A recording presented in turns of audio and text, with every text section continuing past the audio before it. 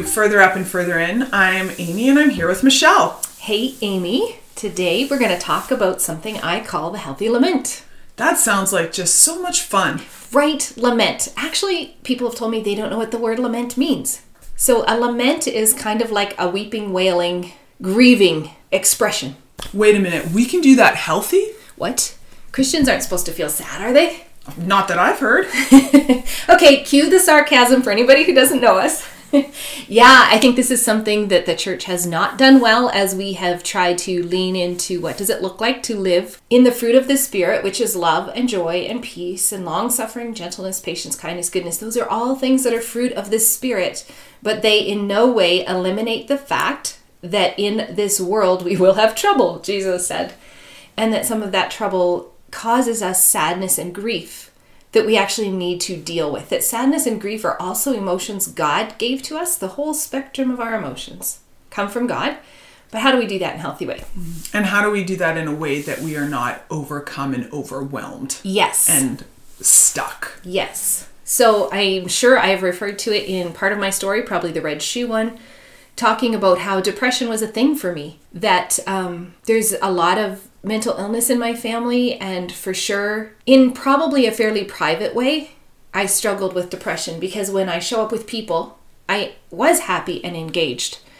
But when I was alone, the darkness would overwhelm me. And so there's a whole big story around the healing, the deliverance, the freedom that Jesus led me through to be free of depression. And I do mean free of depression because I am free now. I recognize what it looks like when it wants to encroach.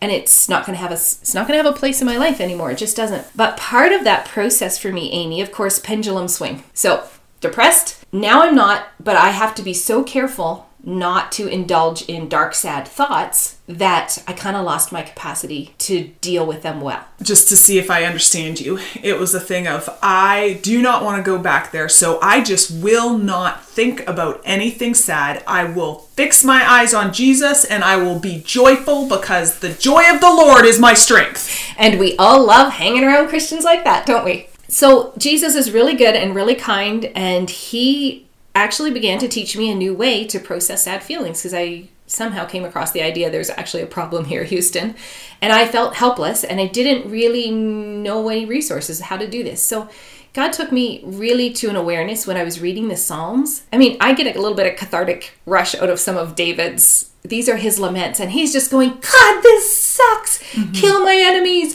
Everything is overwhelming. I mean, I've had people point out, man, David was really depressed and full of self-pity, and I'm like, or he was just processing what was actually going on, because this is real. The reality is, some days rotten things happen. Some days people are jerks. And that makes a person with a healthy spectrum of emotion feel sad. Exactly. And like going through the Psalms, it's like, man, you see David with the full spectrum of emotions. And he was a man after God's own heart. That's right. Is that the right phrase? Yeah.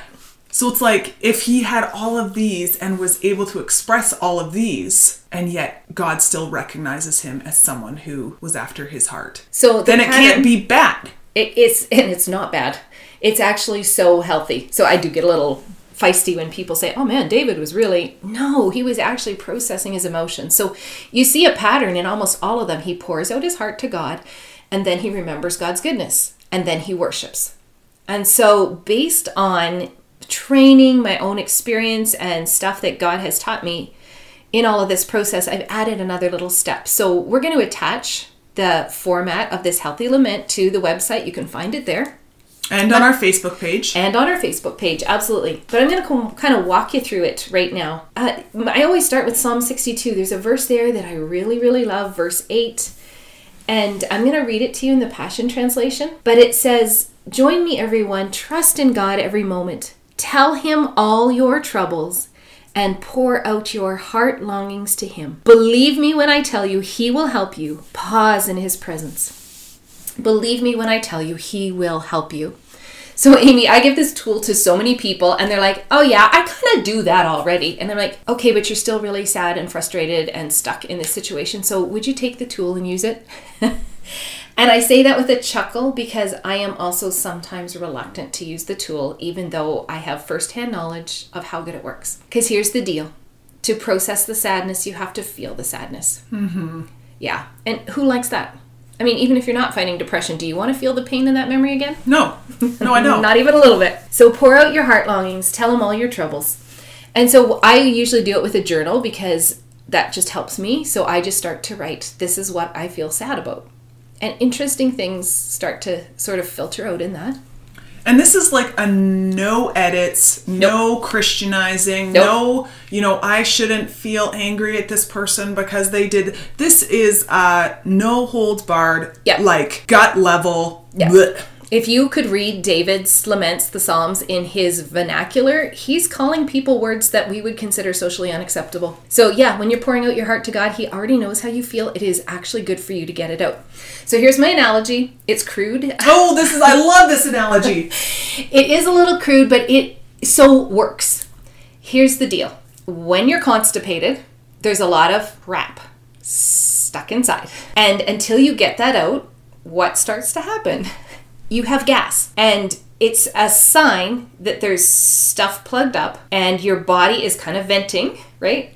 And that's really unpleasant for everyone around you. Mm-hmm. And that works exactly like this. Yeah. It comes out, the gas comes out in really yucky ways. Yeah. So in your soul is where your sadness is all packed away, and some of it you might find out is from when you're 5 years old, and some of it might be from the conversation you had with your spouse yesterday. But we just go, oh, that's fine, I'm fine, and we shove it in. But then our emotions start to vent, much like having gas.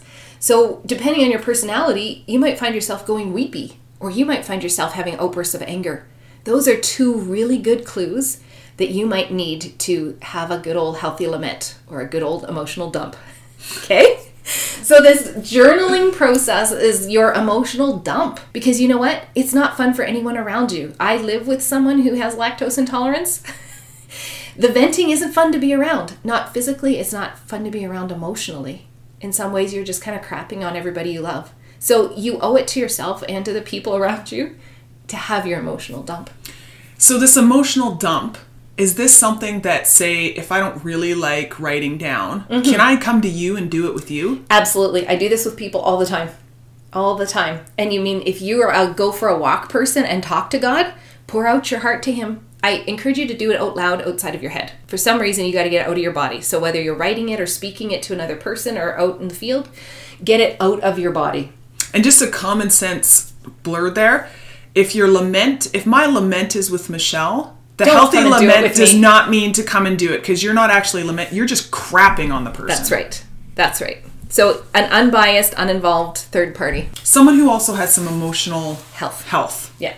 If they are also not dealing with their packed away crap, it's just going to get to be, heaps of... You've been in an outhouse? Yeah. Okay, so moving on from our crude analogy, but it works. So I pour out my heart to God, and then I look back and I ask Jesus, is there anyone in this scenario that I need to forgive? Which is part of the helpful part of writing it down, because you can actually see, wow, this person showed up an awful lot in my dump. Yeah, so take the time. What do I need to forgive them for? And then in the tool, you're going to see the forgiveness steps. I forgive them for it made me feel. And deal with that. And then the second thing I do, and because I love color-coded pens and I'm cool like that, I use a different pen, go back through my thing, and I recognize feeling words that came up a lot. So I felt really angry. Okay, angry came up a lot of times. I felt discouraged. Discouraged came up a lot of times. So those are the things I recognize. The enemy has thrown out some bait, and I have taken it. My soul has agreed, this is really a hopeless situation, or this is impossible, or they'll never change, or whatever all the things are.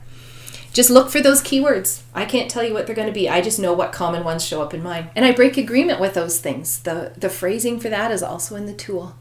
Which we've also done 2 podcasts on breaking agreement and forgiveness. If these are brand new concepts to you, they go into much greater detail of what we mean. That's right. And what it is and isn't.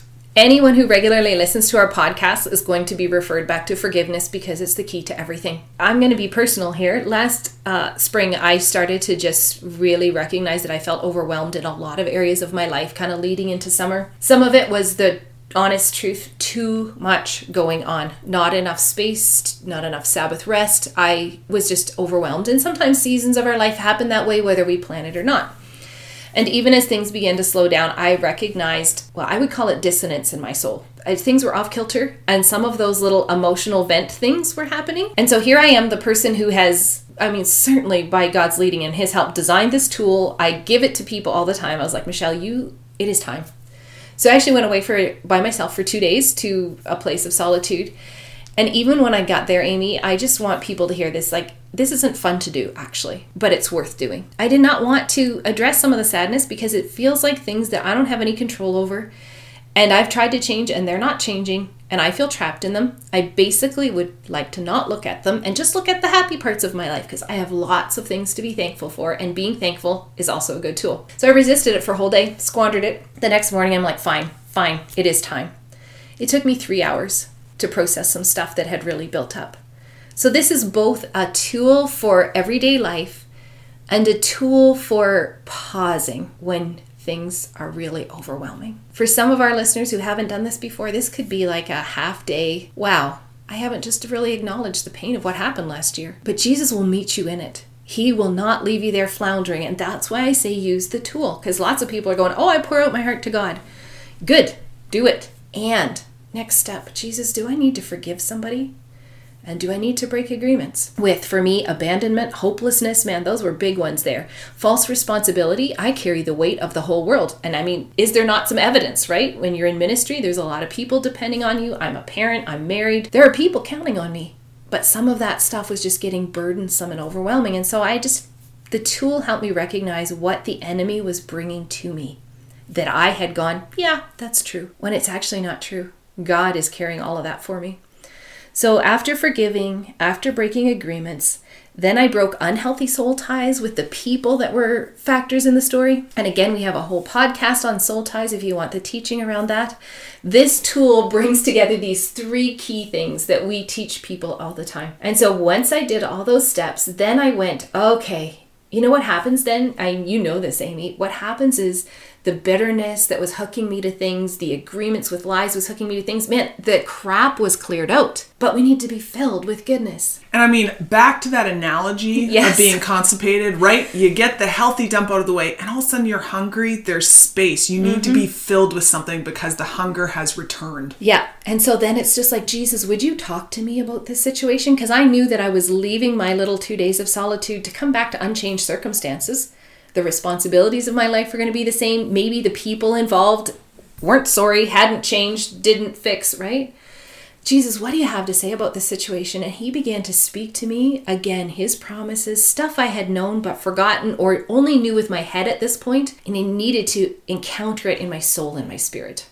Because if we've been grabbing and hooking on to these lies and these emotions really festering there, that once we release, we need something else to grab onto. Right. Or else it's just going to be easy to be like, boop, fall back into the same lies, the same stuff, if we don't have the replacement. Yeah. So this fresh revelation from God of how much he loves me, how he's called me to what he's called me to. He's never going to abandon me. How he cares about every detail of my life. And he just started to fill me up with fresh promise, fresh hope. And what happens then, Amy, is your emotions are joined to truth there. So for me, in my depression story, I didn't want to do the sadness because I was just going to get stuck there. Well, if you use the tool, you peel away the attachment the enemy has made to the sadness, right? Sadness is real, but he attaches with bitterness, unforgiveness, lies, hopelessness.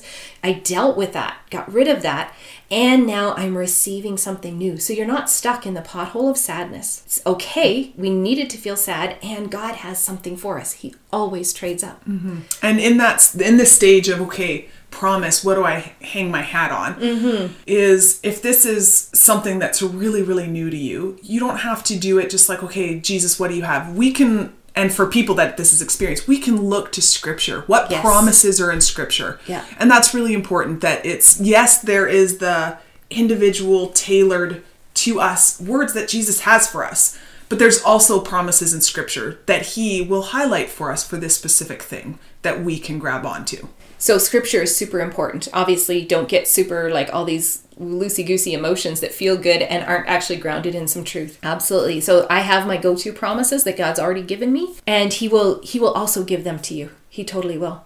And then the final stage of this process is worship, praise and adoration. So just so much thanksgiving. So there I am, just sitting there on the swing with my journal and just overwhelmed with the joy of who God is and how kind he is, because he is kind. And even in our unchangeable, difficult situations and circumstances, he's present and he's going to fill us. The truth is, having processed the junk, I now had space to be filled with the Spirit that led to healthy love, joy, peace, long-suffering, right? The fruit of the Spirit is there, but it's not a candy coating over a bunch of junk that's buried. The junk is out and there's room for the Spirit to fill. If this is new to you, you can take our tool. And we absolutely believe, we pray over these podcasts, they're going to land in the places they need to, and that God's going to walk with you. But like Amy said, look for some emotionally healthy people, and we're praying that you'll find them, because it's good to do this by yourself, and it's also really good to do it with someone else. Mm-hmm. Yeah. In community. Mm-hmm. I've received amazing gifts from being vulnerable with my sadness with a safe, healthy person. And their prayers over me has somehow made space for me to hear God even better than I do on my own. Mm-hmm. And sometimes they have really good promises, good encouragement. It builds good, strong, healthy community too when we're real about our sadness. So we bless you, our listeners, that if you've come across this today, Jesus has something for you in it. And as you pursue it with curiosity and lean into it, he's going to lead you further up and further in.